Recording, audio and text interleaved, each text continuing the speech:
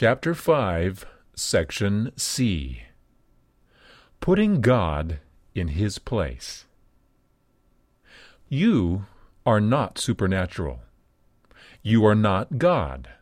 Yet God invites you to connect to the supernatural, to connect to Him. To do so requires your focus. Your part is to choose God. Your part is to make God number one in your life. Only then will He have your focus. Commandment number 1 is, no other gods, only me. You don't keep God in focus by merely making Him an option or an add-on, like a mistress. Either God is number 1 in your life, or He isn't God to you. Many people have multiple gods, such as wealth, power, and position. Some of these gods are even noble, such as family, friends, and work. But God identifies Himself as jealous. He said, "You must worship no other gods, but only the Lord, for He is a God who is passionate about His relationship with you." If you were married, would you be open to your spouse having other spouses? Or would that make you jealous? God is jealous. He won't accept second place, and He won't share first place with anyone or anything else. It's all or nothing. Those who shape their God into little more than a house pet have a God who is too small.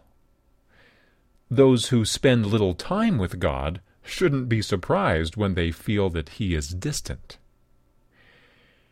You mean all the world and more to God. His expectation and requirement is that you feel the same about Him. Does He mean all the world and more to you? When your world seems trashy, it's easy to see God as so much more. But when your world seems plush, it might seem too great a sacrifice. Expect distractions and misperceptions. Distractions break your focus. Misperceptions lead to poor choices. In a world of multiple options, focus is at a premium.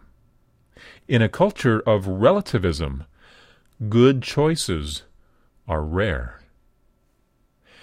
Many people never connect with God because they never get around to it.